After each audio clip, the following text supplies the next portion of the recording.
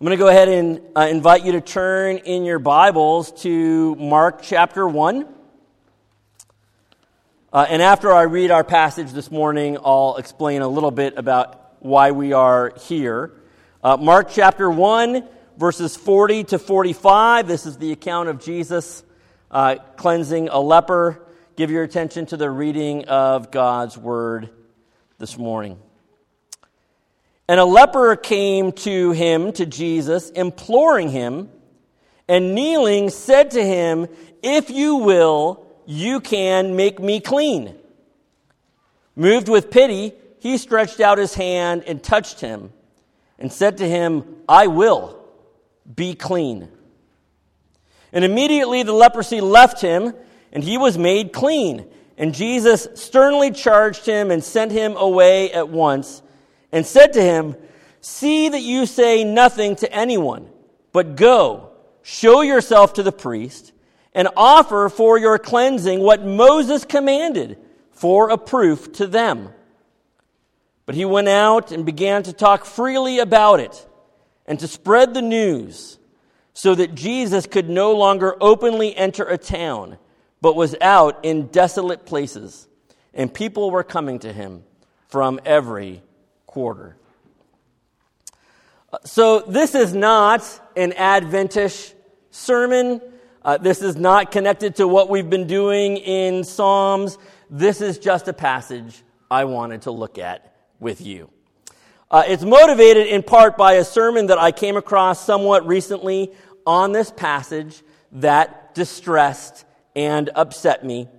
Not just because it wasn't a very good sermon, it was poor homiletically, but also because it played into many of the Christian stereotypes about Jesus and the Torah that I have come to reject. Now, if you haven't figured it out yet, the offending sermon that I am talking about was mine. One that I preached early in my ministry, in which I offered a standard Christian narrative of the passage that goes something like this. Israel had laws that focused on external ritual purity. Jesus cares about internal moral purity, and in touching and healing the unclean leper, Jesus is rejecting or nullifying or overcoming Israel's purity regulations and redefining true purity. Now, this is the tendency to de-Judaize Jesus, to sort of take him out of his Torah context, and that tendency has existed ever since the parting of the ways between Judaism and Christianity, to see Jesus' relationship to the law primarily as one of tension or disregard or maybe even contempt. And I think we'll see this morning in my little act of repentance here in preaching this, that is not what is actually going on in this passage. What if Jesus was truly concerned about ritual purity and its observance and this man's condition? And what would that teach us about why he came and how we, who don't observe ritual purity laws, should live? So let's look at this passage together. It starts in verse 40.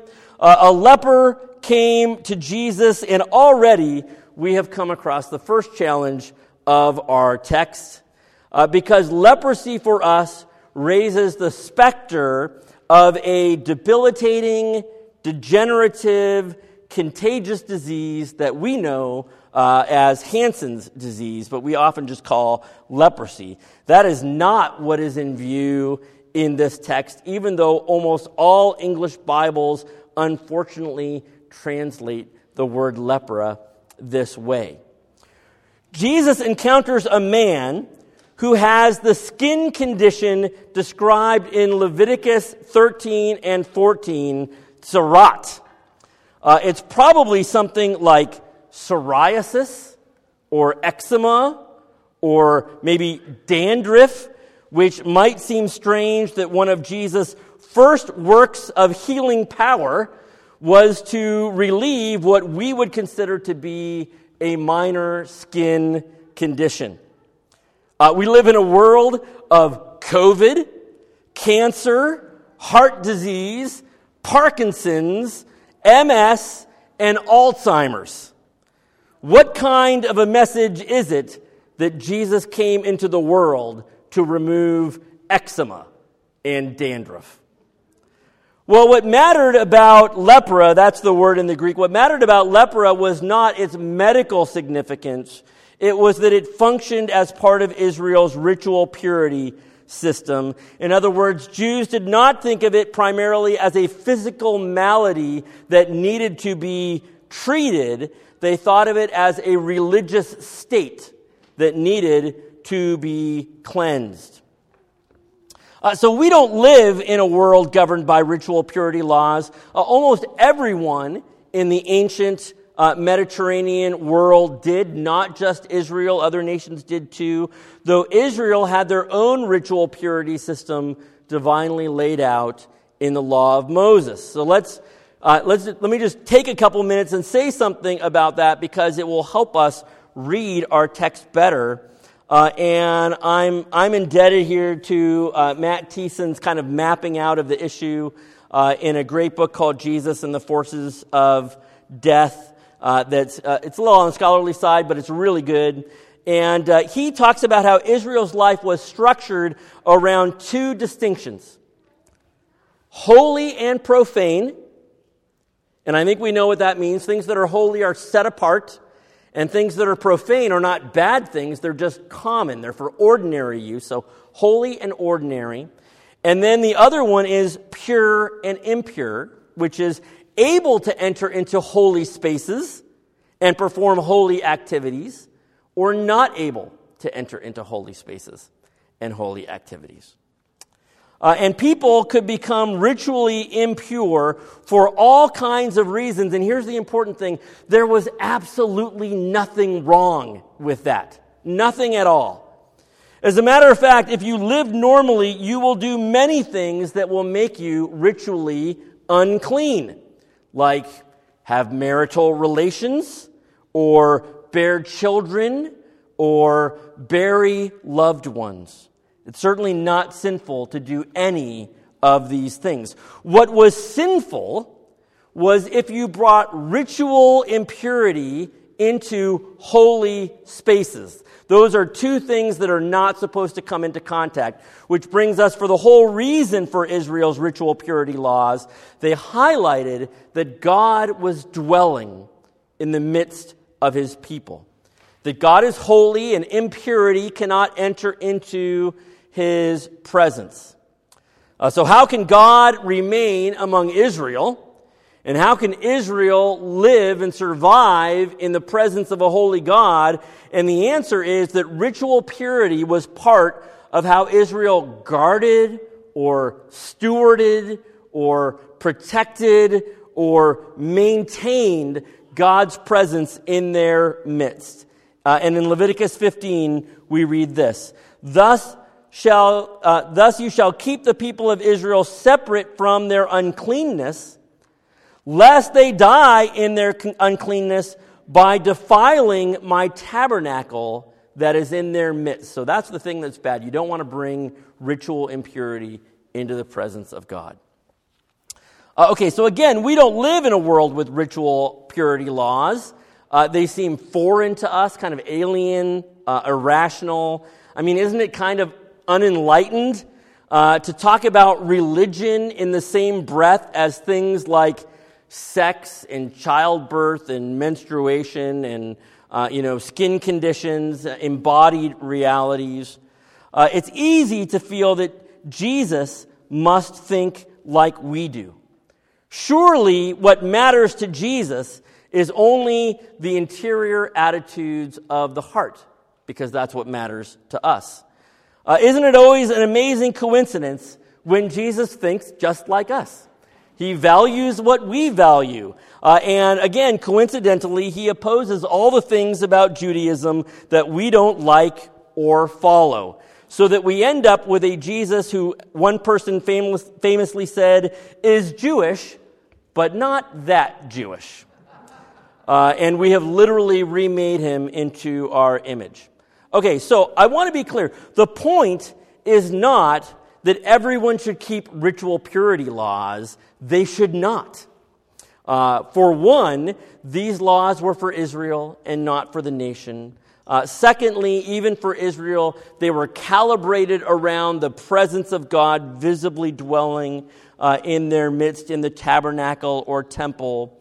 The point about these ritual purity laws is they were not irrational taboos, and Jesus never dismissed them as such. And that will be important for understanding this passage. Okay, one more thing, and then we'll get back to the passage, I promise. Why would a skin condition be considered a source of ritual impurity?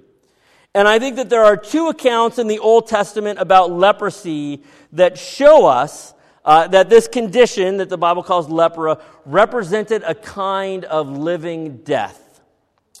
So if you remember the story of Miriam after she and Aaron spoke out against Moses in Numbers 12, a cloud descends, and when it lifts up, Miriam was leprous, and Aaron makes the comment, "Let her not be as one dead, whose flesh is half eaten whose flesh is half eaten away as when he comes out of his mother's womb."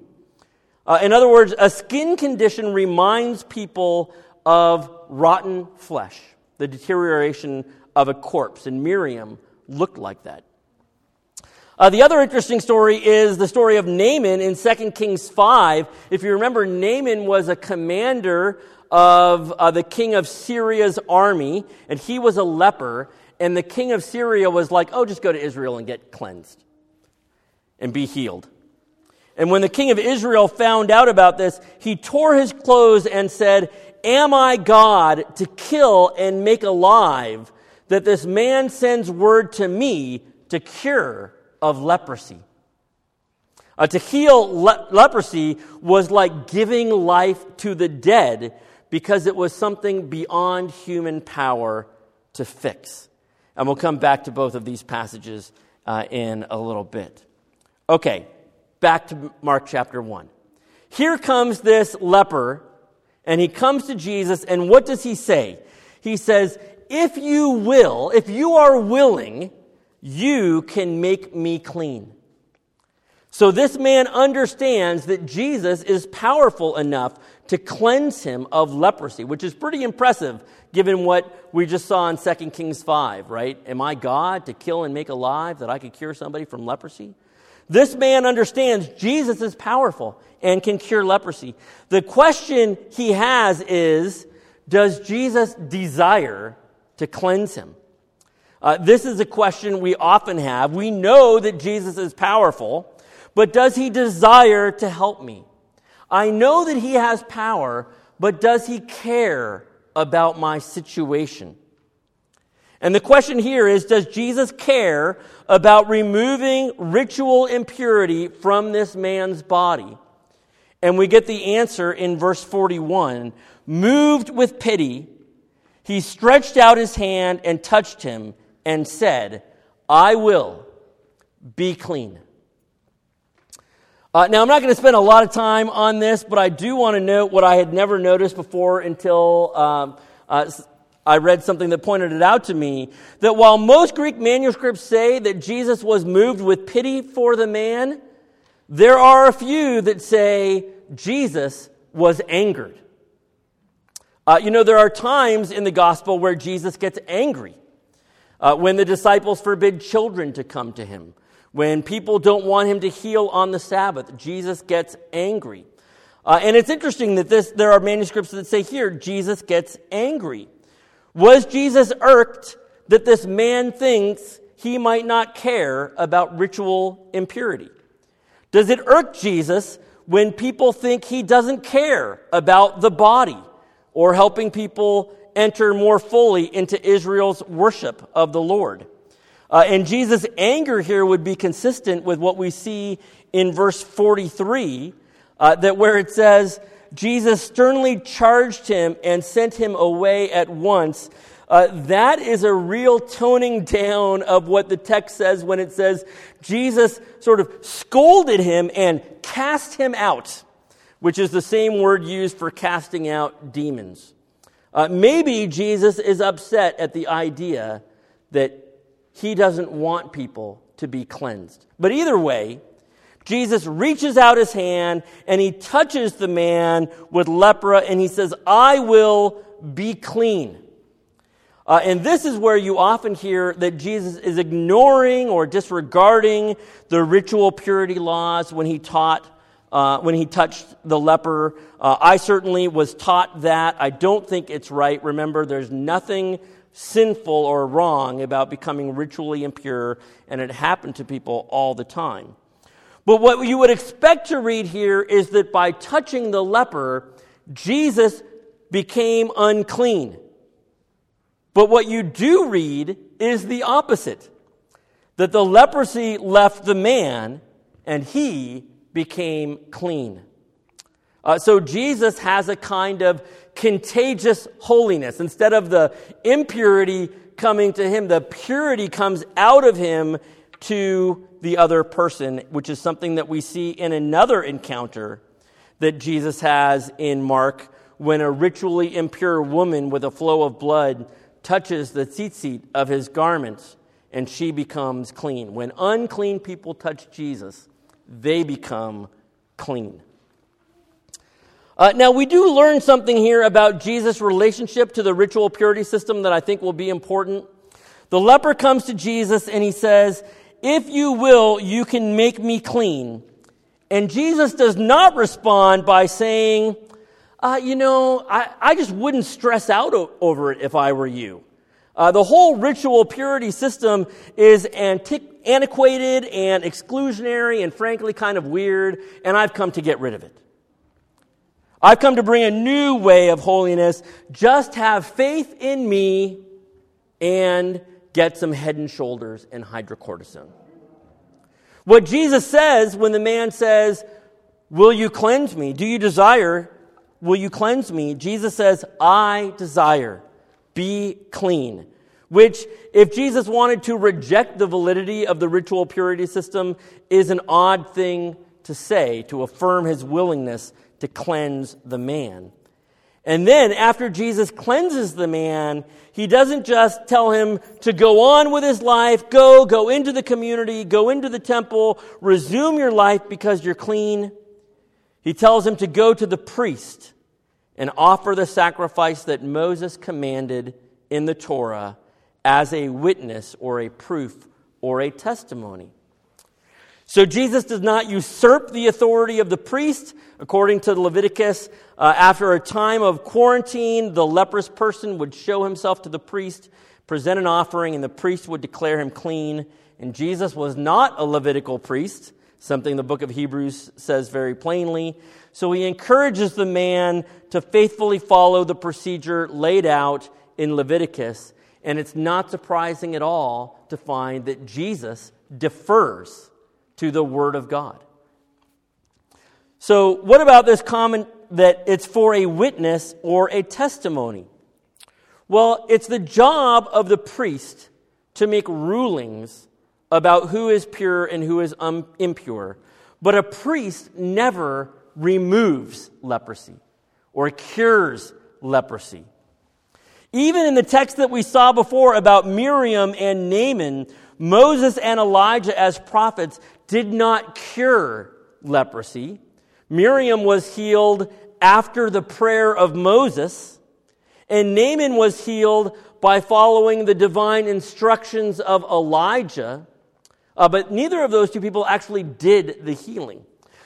So priests make rulings, prophets pray and instruct, but Jesus does not pray for the leper, and Jesus does not instruct the leper, and Jesus does not make a ruling about the leper's current condition. Jesus says, "I desire, be clean." He shows he has both the power and the desire to remove uncleanness, and that would be a witness to the priests. Who is this guy? How did he do this? And a priest who knew the scriptures might think, for example, about how God said one day he would open a fountain for cleansing from sin and impurity.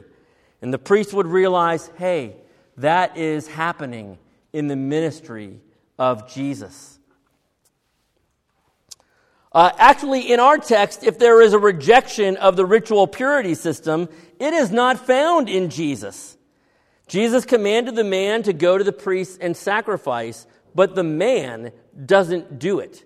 He's the one who rejects the purity system. Instead, he goes out and he starts talking about Jesus. Okay, make sure we understand this. He's talking about Jesus instead of obeying Jesus. Please, let's not talk about Jesus if we're not going to obey Jesus.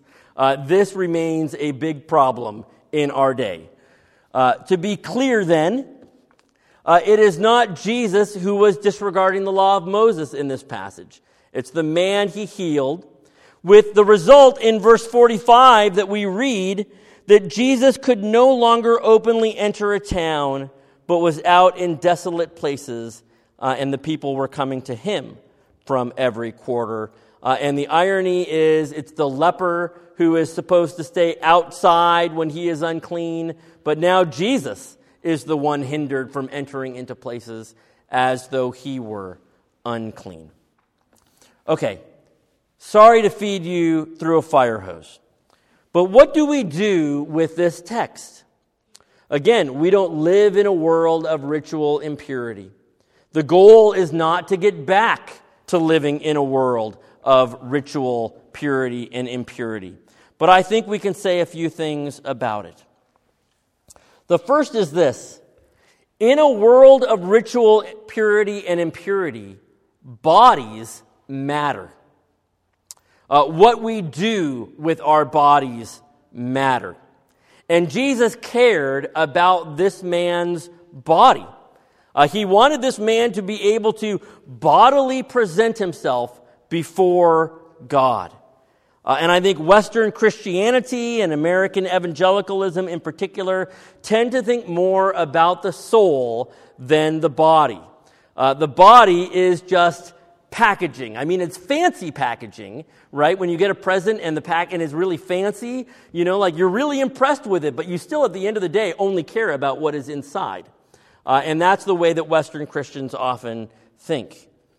For example, I have heard terrible stories of women who have suffered abuse and then get terrible pastoral counsel from terrible pastors that what really matters is that their soul is safe with Jesus. Is Jesus, who cared about the body, happy with that kind of counsel? I don't think that he is. Do we have an embodied spirituality like Jesus does? And I think that this is one of the big problems with saying that Jesus came to abolish the ritual impurity laws, that he came to bring a new kind of internal inner purity, is that it quickly and easily becomes Jesus doesn't care about the body. Ritual purity laws remind us that people live out their faith in their bodies. We meet God and love God and serve God with our bodies. And if that were not true, then it would be silly for God at the end of everything to raise our bodies. And when Jesus heals this man of his leprosy, he's showing something that he cares about, and that's the body. So a passage like this reminds us that Jesus came not to destroy the law, something that he just says plainly in Matthew chapter 5. It shows us that he came to destroy the forces of death that work against human flourishing and communion with God. The ministry of Jesus is confronting things that work against people experiencing the bodily life that God wants for them. We live in a world of animosity, war, racism, abuse, all kinds of other concrete forms of sin, we should be careful not to limit the things that Jesus cares about. We all probably need to have a more expansive view of the things that Jesus cares about. I think there's so much hope found in this one Greek word in verse 41 where Jesus says, I will, I desire, I want to heal. Jesus cares, he notices, he is a redeemer. Jesus thinks that this ritually unclean man is a priority. Mark did too, because he puts it in Mark chapter 1, which is like the beginning of his gospel. It sort of sets a context for Jesus' ministry. And we don't keep the ritual purity system, but we can reflect Jesus' concern to fight the forces of death and help people flourish in the kind of life that God wants them to live. We can be Jesus' followers, his apprentices, bringing his contagious holiness and grace to ourselves and other people in a way that is frankly more fully orbed than what is often kind of a bodiless goal of getting people saved. Doesn't mean salvation's not important. It just means that salvation is a bigger package than what ultimately happens in your soul. And finally, before we dismiss ritual impurity too quickly, let's remember the climax of Jesus' ministry is facing off with ritual impurity. In the Bible, there's three sources of ritual impurity. It can come from leprosy, it can come from bodily emissions, or ultimately, it can come from death. And in the cross, when Jesus goes to the cross, he takes ritual impurity, he takes death into his own body. The events of Mark 1 and other places where Jesus encounters ritual impurity are, as one person puts it, just skirmishes before the final battle. On the cross, Jesus brings ritual impurity into his own body and he defeats the forces of death.